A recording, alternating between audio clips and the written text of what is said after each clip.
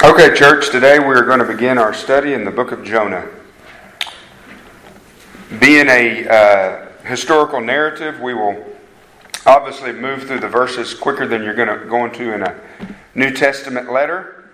Although today we're only going to cover 3 verses because we're going to talk for a few moments about just introductory material to the book of Jonah. The book never says, but probably more than likely was written by Jonah. Jonah was the author. The Bible, Jesus does mention Jonah in the New Testament a few different times in the different Gospels, but other than the book of Jonah, what we have here, the only other time he's mentioned in the Bible, other than when Christ mentions him, is in 2 Kings 14:25. And we can see there that he was indeed a prophet. He was a prophet during the reign of wicked King Jeroboam II.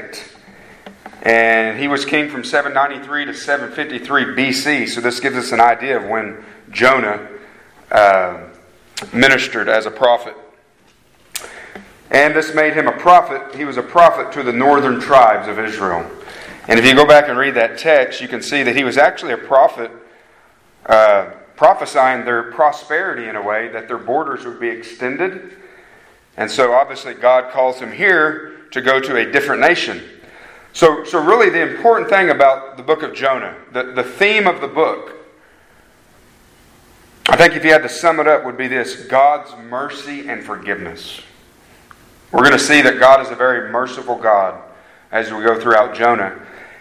And I think it's important to remember this, that He's merciful and forgiving, the phrase, not just for us, but to them. Okay?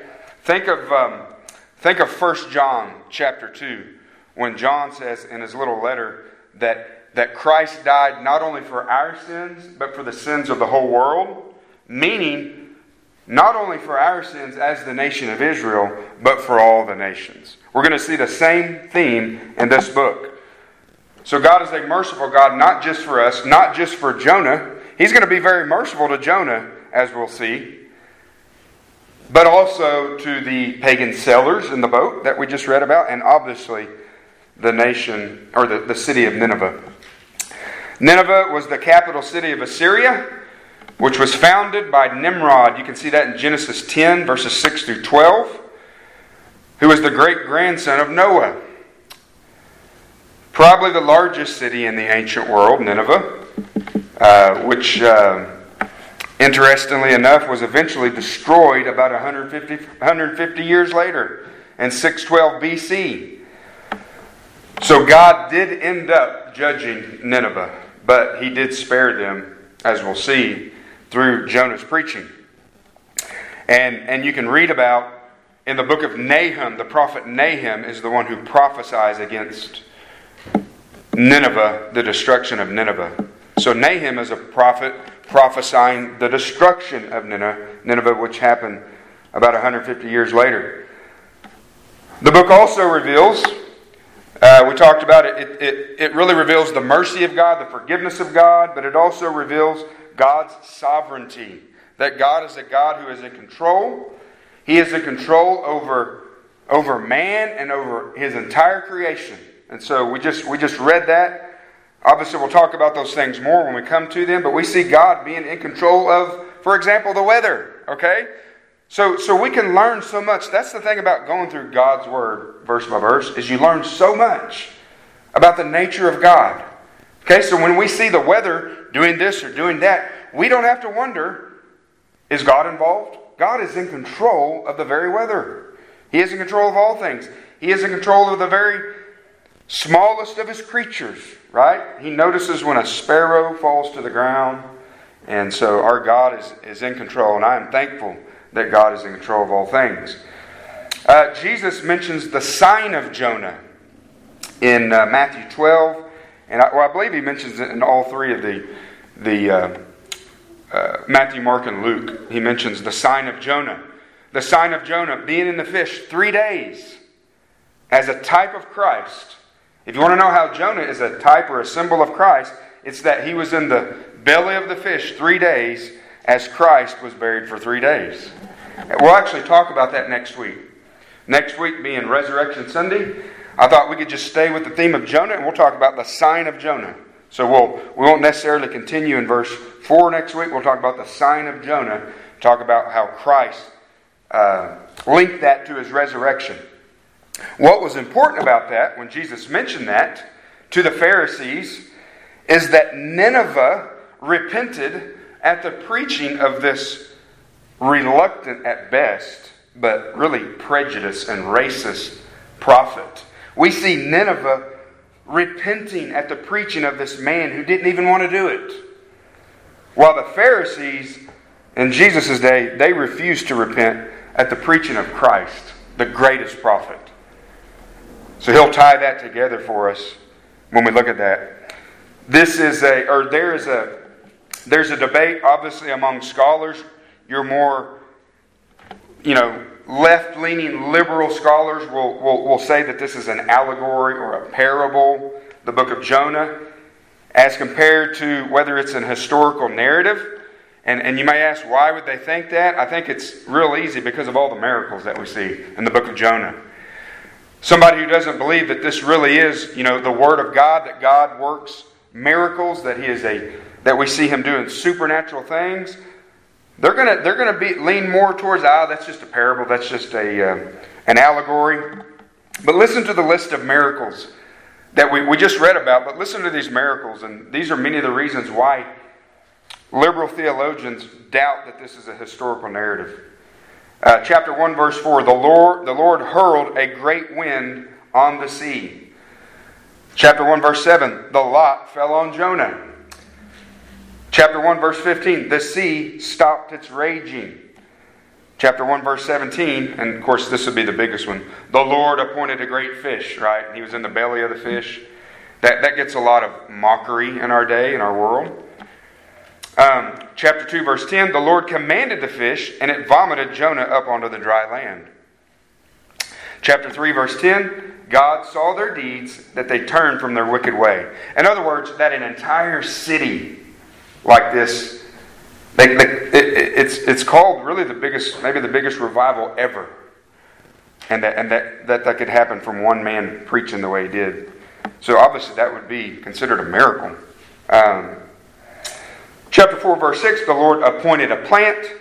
Verse 7, the Lord appointed a worm. And verse 8, God appointed a scorching east wind. Now, for us, who we believe that this is the Word of God, right? And that it's not hard to believe that God appointed a large fish to swallow a man. Because what else do we know God did? He created the universe, right? He created all things. If He created all things, He can cause a fish that's big enough to swallow a man. He can appoint a worm. He can appoint a wind. He can appoint a plant. These things are nothing. God created all things in Genesis 1, ex nihilo. You know what that means? Out of nothing. He spoke, and it came into existence. So these things are just examples of God doing what only God can do, stepping into His creation. So these things should not be difficult for us as the people of God to accept. And so Jonah is historically, to answer the question, is it a parable? Is it a allegory? Jonah is historically identified as having lived in the 8th century BC. He is an historical character. And it is obviously, when we read it, it's recorded in a narrative form. Who told more parables than anybody in the New Testament? Jesus did. And Jesus obviously did not teach this as a parable or an allegory. We'll find out that more next week. But as historical, he talks about the man Jonah. He teaches that, and that's enough, right? If Jesus says it's true, it's true. That's all I need. He teaches that as historical, and even more important than that, an historical illustration of what? Of His literal resurrection. So he doesn't just talk about it as historical, but he ties it to His literal resurrection. And then lastly, by way of introduction, something that's pretty interesting that I found out reading, there there were two plagues back during this time. One in 765 and one in 759 BC. Two major plagues. And then a solar eclipse in 763 BC. So these three major accounts could have aided, really, in preparing the people for Jonah's message. Right? God does that. God does that. He uses things like plagues or something just really magnificent like a solar eclipse that these Ninevites could have seen, that God could have used, right? And then Jonah here comes preaching about the Creator God. And so these things could have been used in God's providence to help these people, to help prepare these people for the message they heard from Jonah about the God of Israel. The one who had parted the waters and set the Israelites free. The God of power. And so in this book, guys, before we start verse 1, we should see the compassion of God, okay? As we go through this book for the next few weeks, just keep your eyes out, I guess you could say, just how compassionate God is. And so we want to examine our own compassion. As we go through this story, is our compassion going to be more in line with God's compassion? Or is it going to be more in line with Jonah's compassion, especially in regards to maybe people who aren't like us? As we're going to see, Jonah, he had some issues. He had some issues, but God still used him. And so with that being said, guys, I'm going to read. I'm not going to have you stand. You guys just stood for the whole story, but I'm going to read verses 1 through 3, and then we will look at it. Jonah chapter 1, verses 1 through 3. The word of the Lord came to Jonah, the son of Amittai, saying, Arise, go to Nineveh, the great city, and cry against it, for their wickedness has come up before me. But Jonah rose up to flee to Tarshish from the presence of the Lord. So he went down to Joppa, found a ship which was going to Tarshish, paid the fare, went down into it to go with them to Tarshish from the presence of the Lord. Let me pray for us. Father, we thank you, Lord, for your word. We thank you for everything that's recorded in it. Father, we thank you for this story of Jonah that you have put in your canon of Scripture, Lord, that we can learn, that we can glean from. These things are written for our benefit. And Father, I just pray that you would help us today, Lord, by the power of your Holy Spirit, Lord, to glean what you would have us to glean from your word. And I ask it in Jesus' name. Amen. So the main point today, the main point of the theme of today's message as I put this sermon together would be this. That Jonah's sin, okay, so this is what I'd want you to remember, and we'll come back to this at the end and really emphasize it. Jonah's sin has blinded him to the honor and privilege that he's been given. Okay? His sin has blinded him so that he can't see clearly, or he can't even remember, or he doesn't recognize really the honor and the privilege that God is giving him. Okay? So we'll come back to that at the end. So in verses 1 and 2, we just have 2 points today, very, very simple. We're going to look at, in verses 1 and 2, the Lord's divine command. The Lord's divine command. And then in verse 3, we'll look at Jonah's disobedient response. Okay?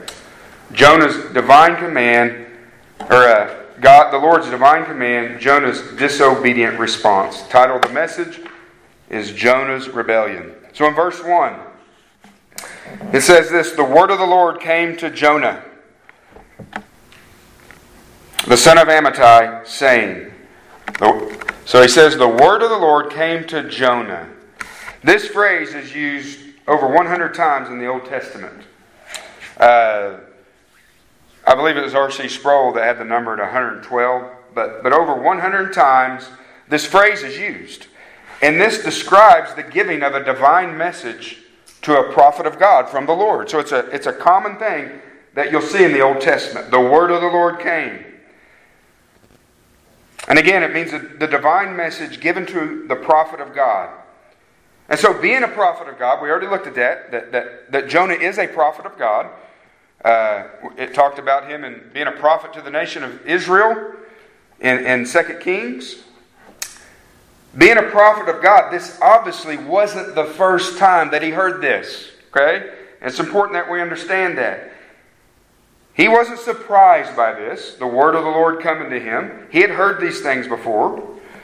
Wasn't his first time. We know he's been used by the Lord, again, prophesying of the expansion of Israel's border in 2 Kings 14:25. So he understood what the Lord was saying to him. Okay? There was no confusion. Lord, did I hear you right? No, he knew exactly what the Lord was saying to him. And you know, to make application to our lives, guys, sometimes we try to maybe spend too much time. I would especially say in reform circles, people who really, they want to take the Word of God serious. Sometimes we can try to figure out too much. Man, we try to figure out the deep things of God and neglect or don't even obey that which is clear. So that's real important to understand. This is a clear command to Jonah. He knows exactly what he's saying. It says the Word of God came to Jonah. Does the Word of God come to you and I? Yes. Now, not like we're not a prophet of God like the Old Testament prophets were or the apostles of the New Testament. But the Word of God obviously comes to us through recorded Scripture, right? So we do have the Word of God. The Word of God does come to us. And as we're going to see, guys, Jonah flat out rejects and disobeys the Lord's command. So you know what Jonah, you know what's happening here with Jonah? When we see him in verse 3, we're going to look here in a minute when he disobeys God. You know what he's doing here? He is being a hearer only. He is hearing the Word of God, but he's not obeying, right? What does James tell us in his letter? But prove yourselves doers of the Word and not merely hearers. Jonah's hearing the Word, but he's not doing what he said. And James says, prove yourselves to be doers of the Word, not merely hearers who delude themselves. And as we're going to see, Jonah is deluded. He is very confused, very deluded from some of the decisions that we see him make. And so what is this command? This command that the Lord gives Jonah. Look at verse 2. Arise, go to Nineveh, the great city, and cry against it, for their wickedness has come up before me. So the command is this. The command that the Lord gives Jonah is this. First of all, arise. Arise. That's very important. He's not telling Jonah necessarily to stand up, get up on your feet. That word is used, in other words, for a prompt or an immediate response. That's what he's saying. Go to Nineveh, Jonah. And do it now, in other words, is what he's saying. The Lord is expecting him to respond quickly. Don't delay, Jonah. I want you to go to Nineveh. That's the command. Very easy to understand. And so anytime that we have I've heard this stated. I don't know who came up with it. I'm obviously not. This is not original with me, but anytime we have a very clear command from God, something that's clear, that we know what He wants us to do. I've heard the phrase, do you know what delayed obedience is? Really, disobedience. And so we got to be real careful. When we know that God has commanded us to do something, guys, we don't want to respond like Jonah does. Again, this was very clear. Go to Nineveh. Arise. Promptly go to Nineveh. Think of modern day Iraq, that part of the world. The great city. He said, arise, go to Nineveh, the great city. It's been said probably around 600,000 people in this city. That's a large city. And we read in the text that it took him 3 days to cross it on foot. Walls 100 feet high in this city, circling the city. I believe I didn't have it written down, but I believe I read that the walls were wide enough to ride a chariot around it. And I think it said 3 chariots side by side. This was a massive city with a massive wall And think of it like this. It's not just the walled city, but it's the surrounding region. Think of, you have Oklahoma City, but you have Del City, Midwest City, Moore, all really as part of Oklahoma City. So this place was huge. And the Lord was telling Jonah, go to this place. But it wasn't only a great city, and we'll look at this a little more later. It was a heathen, wicked city, this Nineveh. Very wicked. And so what was he to do? What was Jonah do when he got there? Was he just to walk around and ask people's opinions? Hey, what do you think about God? What do you think about God? What do you think about sin? Is this sin for you? That's not what he was asked to do. He was not asked, or he was not commanded to ask people's opinions. He was not commanded to give his opinion.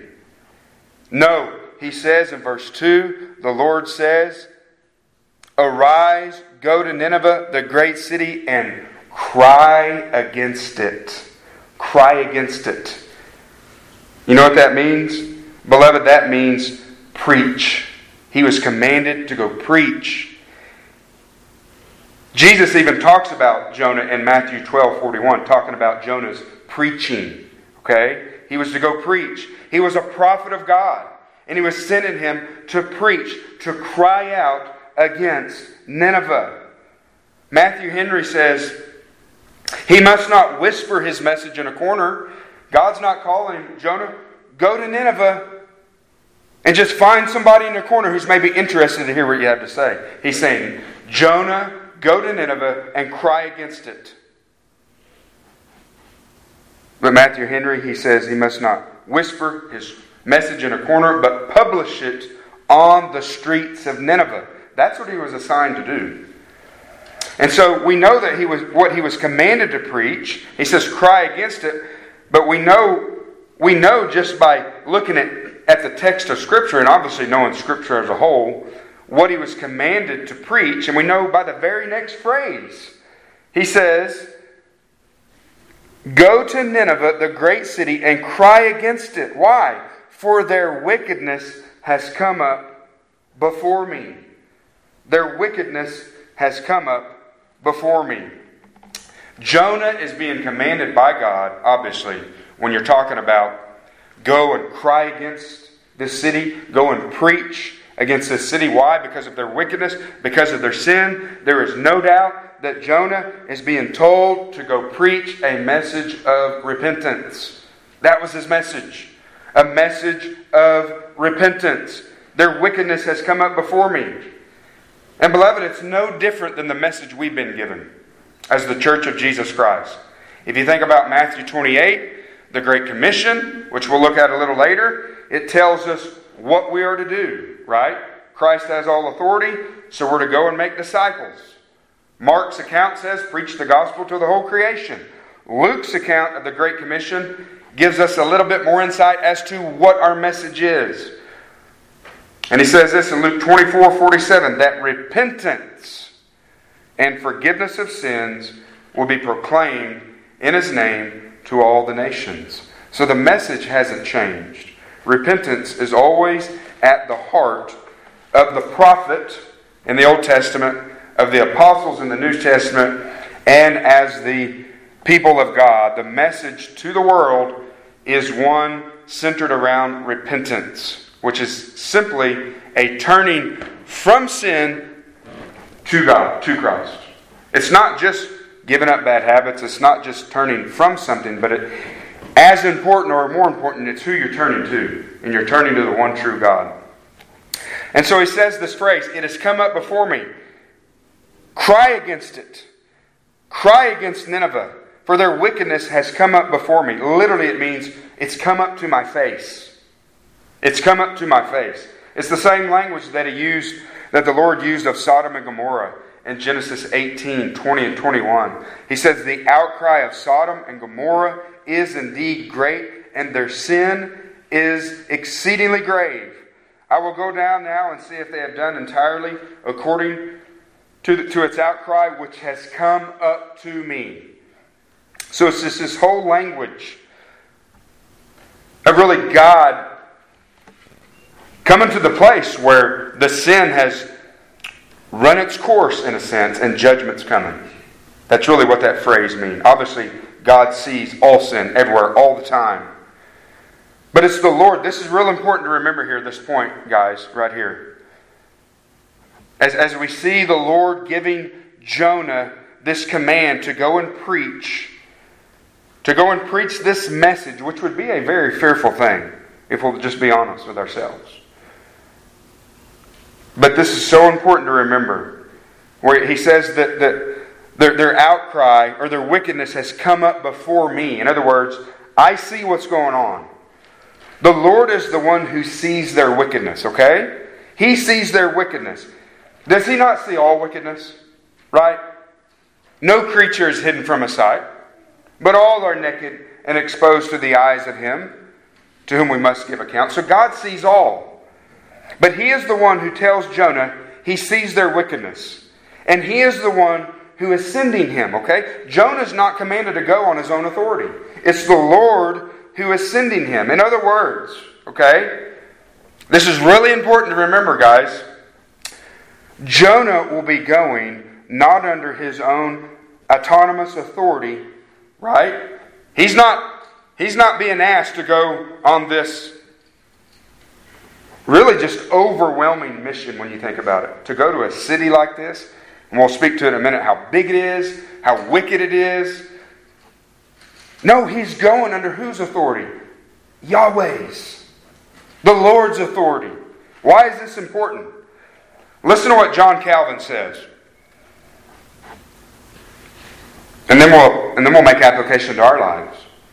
He says, God strengthens His servant Jonah, as though He said, Thou wilt not, as an individual, have to contend with them. But I constitute thee as my herald, to summon them to my tribunal.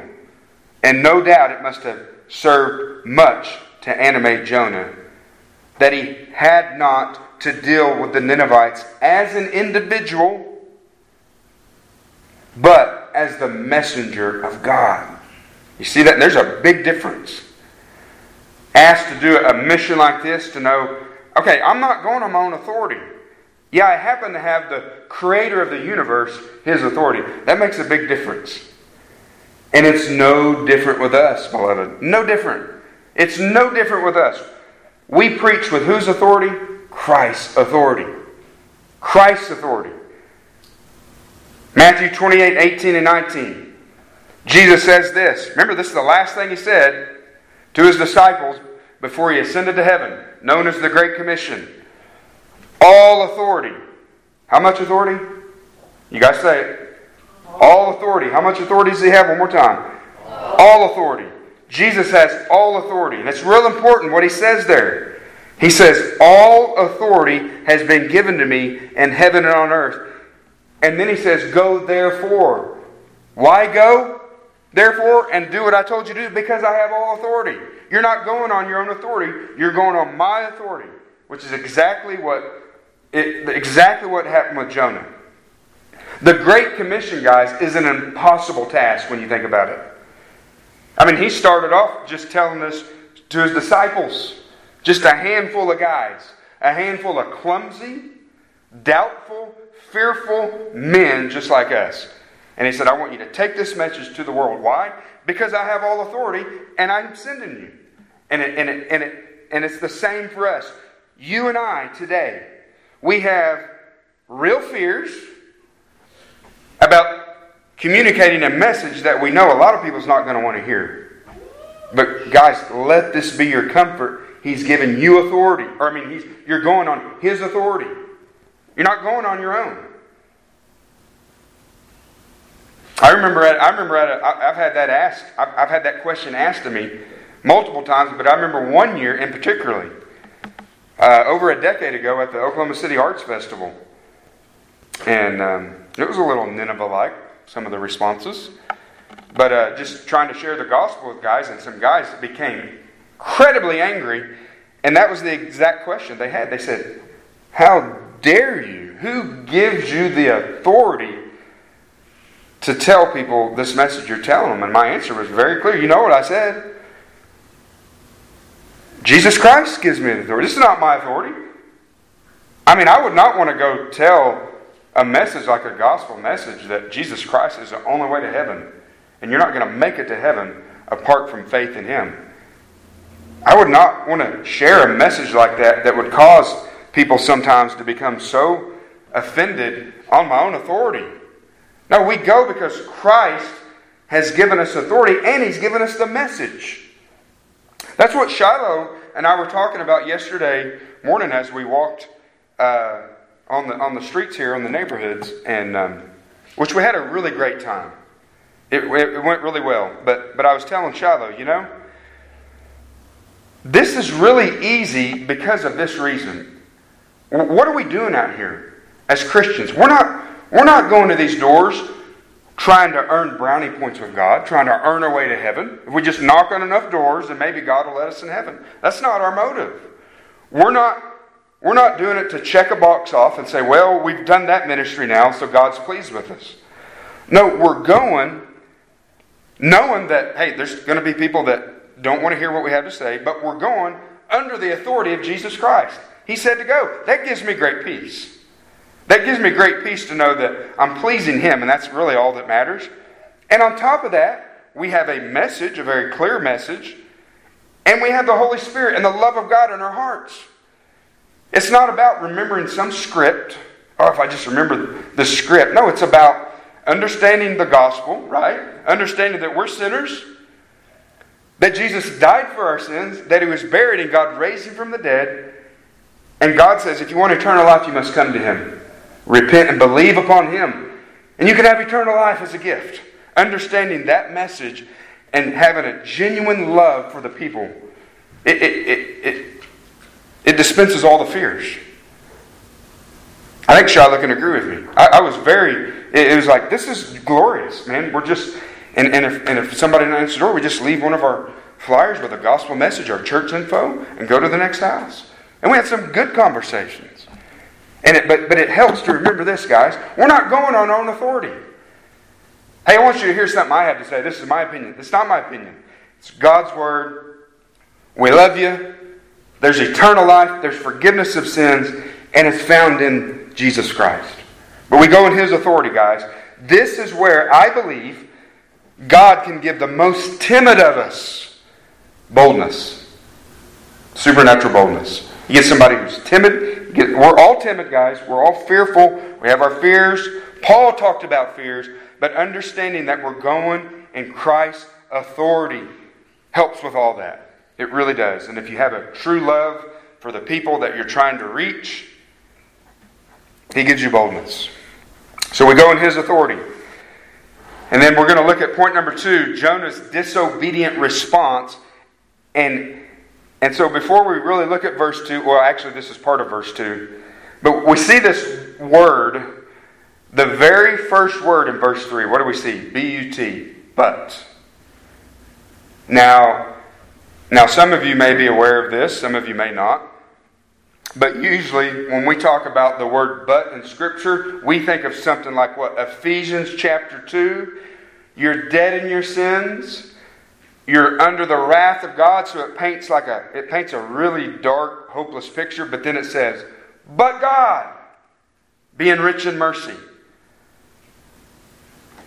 Here we see a but it's not really positive. It's negative. We see God's divine command, and now we see Jonah's disobedient response. After he had given his command to Jonah, rise up. Means go promptly, go swiftly. Get ready, go to Nineveh.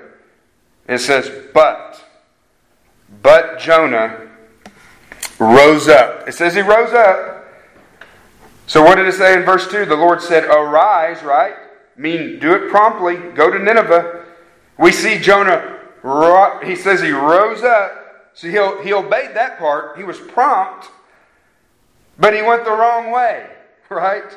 He made a prompt, decisive response of rebellion. That's what we see at the beginning of this verse. But Jonah rose up to flee to Tarshish. It says he rose up to flee to Tarshish. So in other words, Jonah was prompt in his response. It was just a disobedient response. So some questions to help us think about what's going on here. It says he rose up to flee to Tarshish. We'll mention Tarshish here in a moment. So why do you think Jonah refused? Why do you think Jonah may have refused? Just some possibilities here to get our minds thinking. Maybe these things are going through his mind, okay? Maybe he just thinks the task is too difficult, right? What did the Lord say? This great city. We talked about how big it was. 3-day walk across it, 600,000 people. Would anybody really listen? How many people am I going to reach walking through the city? Not to mention he was a foreigner. So in their eyes, what authority did this stranger have? These things could have been going through his mind. Maybe he was thinking it was too dangerous. It was a wicked city. The book of Amos. The book of Nahum. I always get those two mixed up. The short book of Nahum. Listen to what Nahum says about Nineveh in chapter 3, verses 1 through 4. Because this could have been going through Jonah's mind. This place is a wicked, violent city. Nahum chapter 3, verses 1 through 4. Woe to the bloody city, speaking of Nineveh, completely full of lies and pillage. Her prey never departs. The noise of the whip, the noise of the rattling of the wheel, galloping horses and bounding chariots, horsemen charging, swords flashing, spears gleaming, many slain, a mass of corpses and countless dead bodies. They stumble over the dead bodies, all because of the many harlotries of the harlot, the charming one, the mistress of sorceries, who sells nations by her harlotries and families by her sorceries. No doubt, he may have been thinking that it was difficult. He may have been thinking that this place is really wicked and dangerous. I'm not even going to survive there. Listen to what a guy by the name of Frank Page, who is a former Southern Baptist president in the Southern Baptist Convention, says this about Nineveh, or about really Assyria. Archaeology confirms the biblical witness to the wickedness of the Assyrians.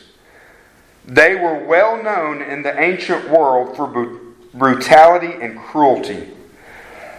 An individual by the name of Ashurbanipal, the grandson of Sennacherib, was accustomed to tearing off the lips and the hands of his victims.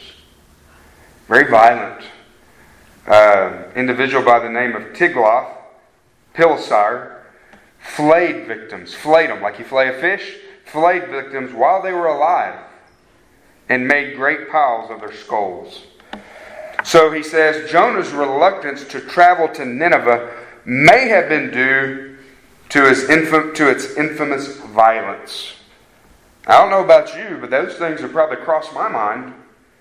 If the Lord just said, Brady, get up, flee to wherever, and I know that there's the most radical, violent terrorists, and you're to go in there and to preach. Yeah, you're going to think about these things. So in other words, maybe so. Maybe these things were going through Jonah's mind. Who would blame him? That's the response, right? That's the question. Who would blame him? We would think these things. A place that big, a place that violent, but, okay, and again, those things, because Jonah was a man just like you and I, he was human, those things were probably going through his mind, but the text never mentioned these as the reason. What does it mention? In chapter 4, verse 2, it mentions, we know this is a reason. Now this is after he had preached, after Nineveh had repented, after God had been gracious. Listen to what he says in chapter 4, verse 2. I'll start in verse 1. This greatly displeased Jonah, the fact that God showed mercy. Okay? It greatly displeased Jonah, and he became angry. You imagine that? A prophet of God becoming angry because this city had repented. But that's what we see here. He prayed to the Lord and said, Please, Lord, was not this what I said while I was still in my own country?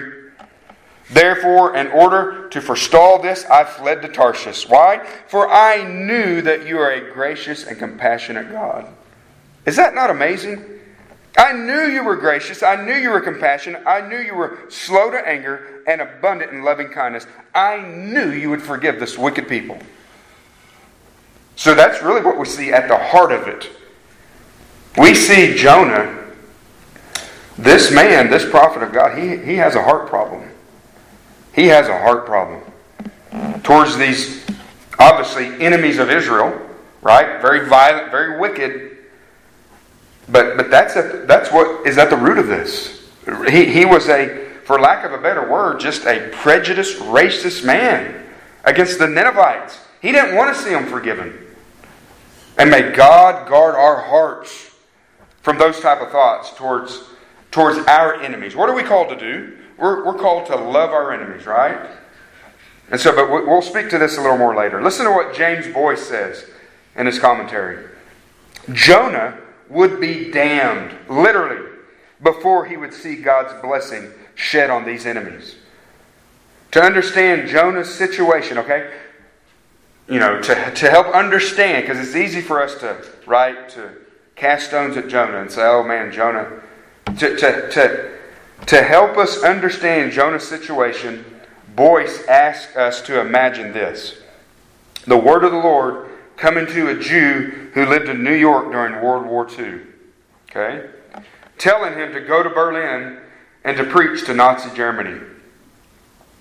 We should not be surprised if such a Jew went west to San Francisco instead in order to board a boat headed to Hong Kong, which is the opposite direction, just as Jonah fled for Tarshish. So maybe to help us understand, maybe cut Jonah a little slack, although it was very sinful, his attitude. But that would be a comparison.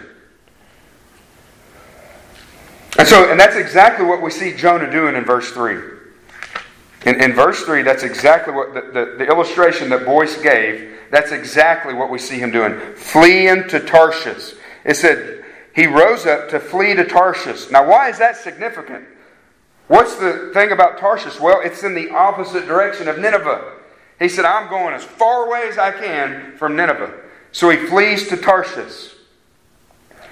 Tarshish is located in the western Mediterranean, perhaps as far west as Spain. And in other words, the thing we need to know is that he intentionally went the opposite direction of Nineveh. He wanted to get as far away from where God commanded him to go.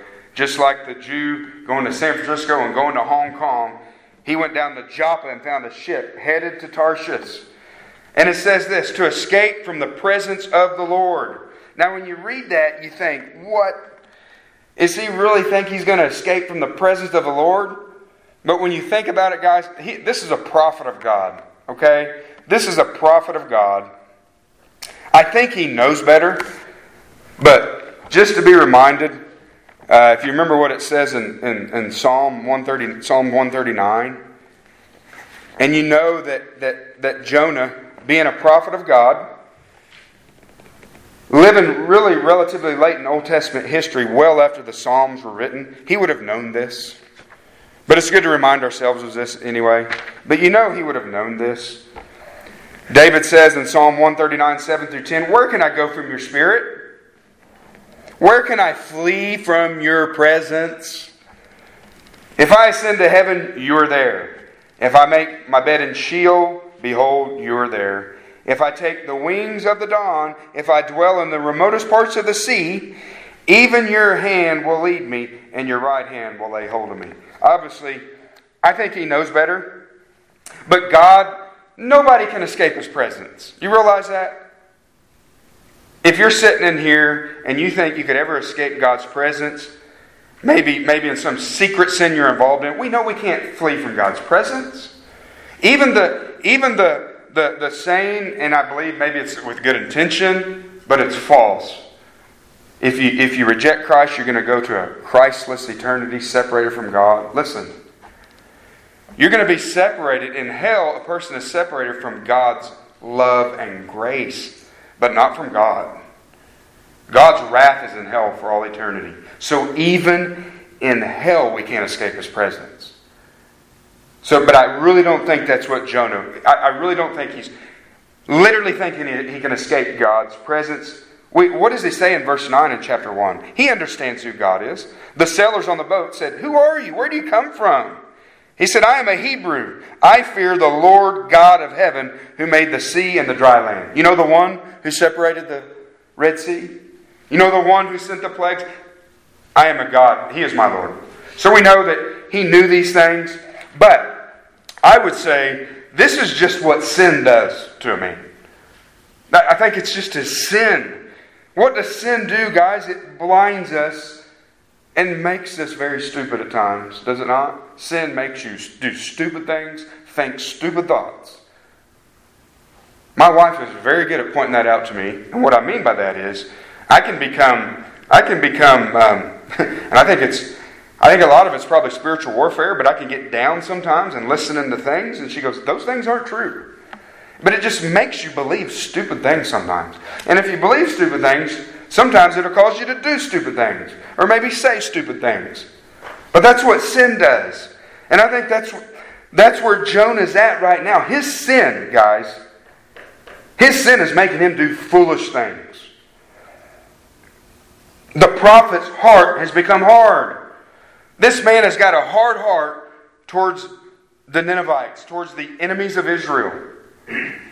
And so maybe it's not a prejudiced heart like Jonah, like we see him having. But sin will make your hearts hard, guys. That's why we're to keep a short account of our sin with God. That's why we are to confess our sins daily. I wouldn't even say daily, I would say by the hour, by the minute. Right? You can confess your sins when you're a crowd of people. But that's what sin does, man. Sin, it hardens, and sin deceives, and sin, again, it causes us to make foolish decisions. So maybe it's not prejudice, but it could be a number of sins. You could just list a multitude of sins that you could give yourself to for a period of time, and it's going to make you make foolish decisions. Okay? So you may just examine your heart in that regard. And if you have sins that you're dealing with, that you're not being honest with about God, go to the Lord. Confess Him. He's there to forgive, to cleanse us daily. Okay, so in closing, the main point I told you about, guys, that I really wanted you guys to leave with today, and it's really by way of application. Okay. Jonah's sin, again, it's caused him to really be blinded to the privilege and honor that was given to him by the Lord. Think about who was asking him to do this. The God of heaven, the God of all creation is saying, "Jonah, because I am a gracious God, I am going to use you for the salvation of a multitude of people." That sounds like a privilege, does it not? That's an honor. But Jonah didn't see it that way. Jonah was like, "I'm out of here." And so we gotta realize something. Again, because of his sin, because of the state of his heart, I believe he forgot that completely. He took this whole thing for granted. He forgot who it was that he served, who it was that was asking him to do this. It's a privilege to serve the Lord, guys. He is the one who saved us. Amen? He is the one who saved us. He forgot what a privilege he'd been given. You know what he said to him? "Don't burden me, Lord." That's what we tell God. Don't burden me. Are God's commands a burden to you? That's what we have to ask ourselves. Are God's commands a burden to you? Again, this was a simple command, was it not? This was simple. The word of the Lord came to Jonah. Jonah, go cry out against the city. The word of the Lord came to him. This was a simple command given to Jonah. Go and cry against the city. Go and give them my message. I'm using you. Beloved, you and I have been given the same great privilege as Jonah. It's a simple command, is it not? This is book. I've been listening to different people preach through this book. I listened to MacArthur. I listened to R.C. Sproul teach through it. And really this book has been explained as really a book on missions. It's a book on missions. Whether it be foreign missions or just local missions. This is an encouragement for that. That God is a compassionate God. That He's a gracious God. That He's a forgiving God. But He uses us. He uses us. It's a simple command. Why is it so simple? Or what is so simple about it?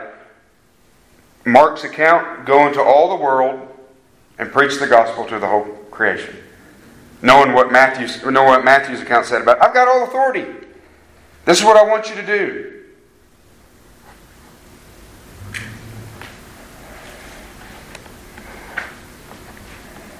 Why do this?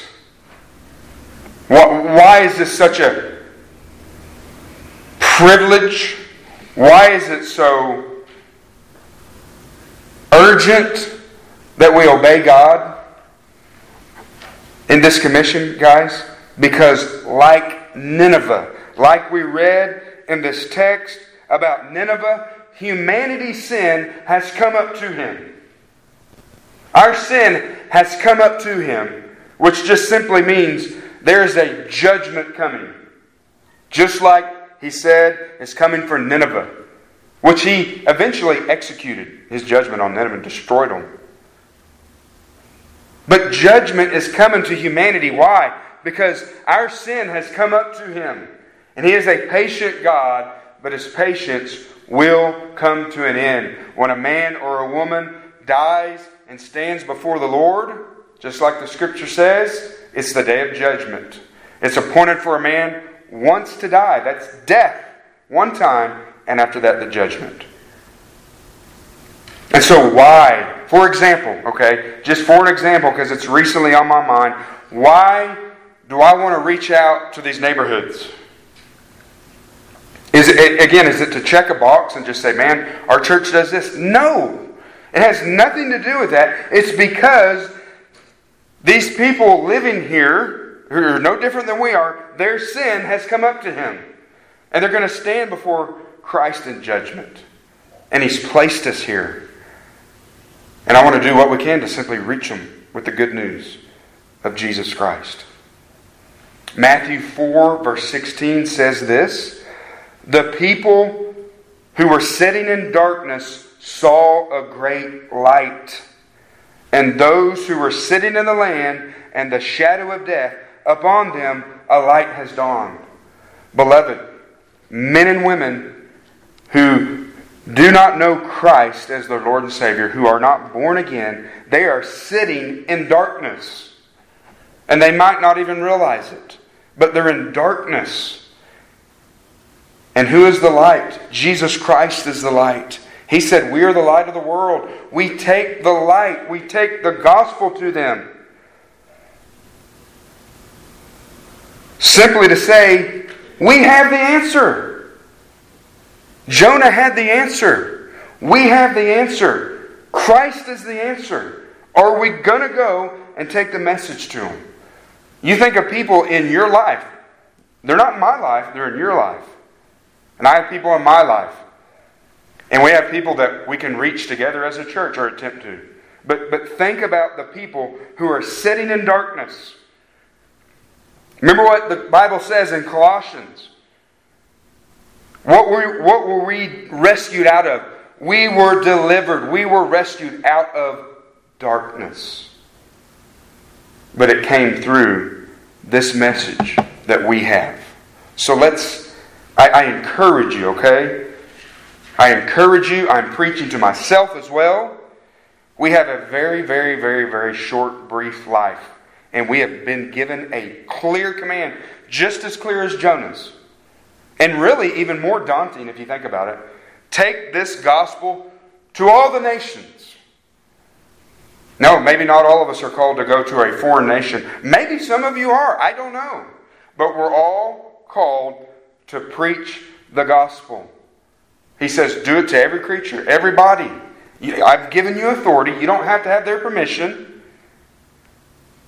Obviously, we don't want to be rude, but we want to attempt to try to get the gospel in people's hands. If they don't want to talk, give them a tract. Let them take that, okay? Let me pray for us. Father, we thank you, Lord, that you don't need us, Father.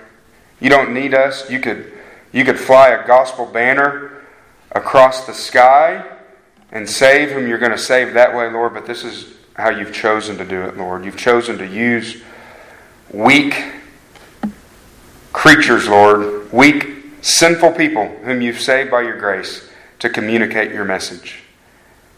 And Lord, I pray that each one of us, Father, that what we would take from this message, Lord, is that you're a gracious God and that we have a great privilege.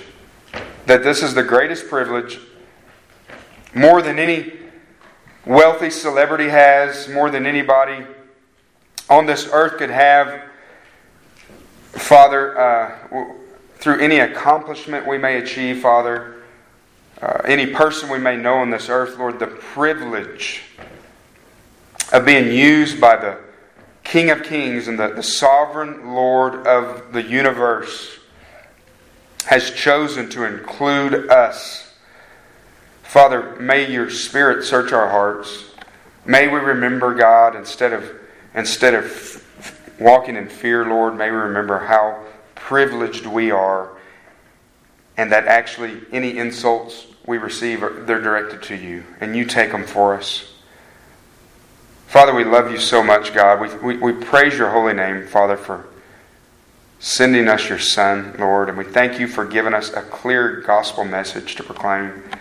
That we don't have to be seminary students. We don't have to have our doctorate in this or that to communicate to a person that Christ can save them through his death, burial, and resurrection. So, Father, just help us to be faithful, Lord. Thank you for giving us your Spirit and not leaving us alone. We love you. In Jesus' name, amen.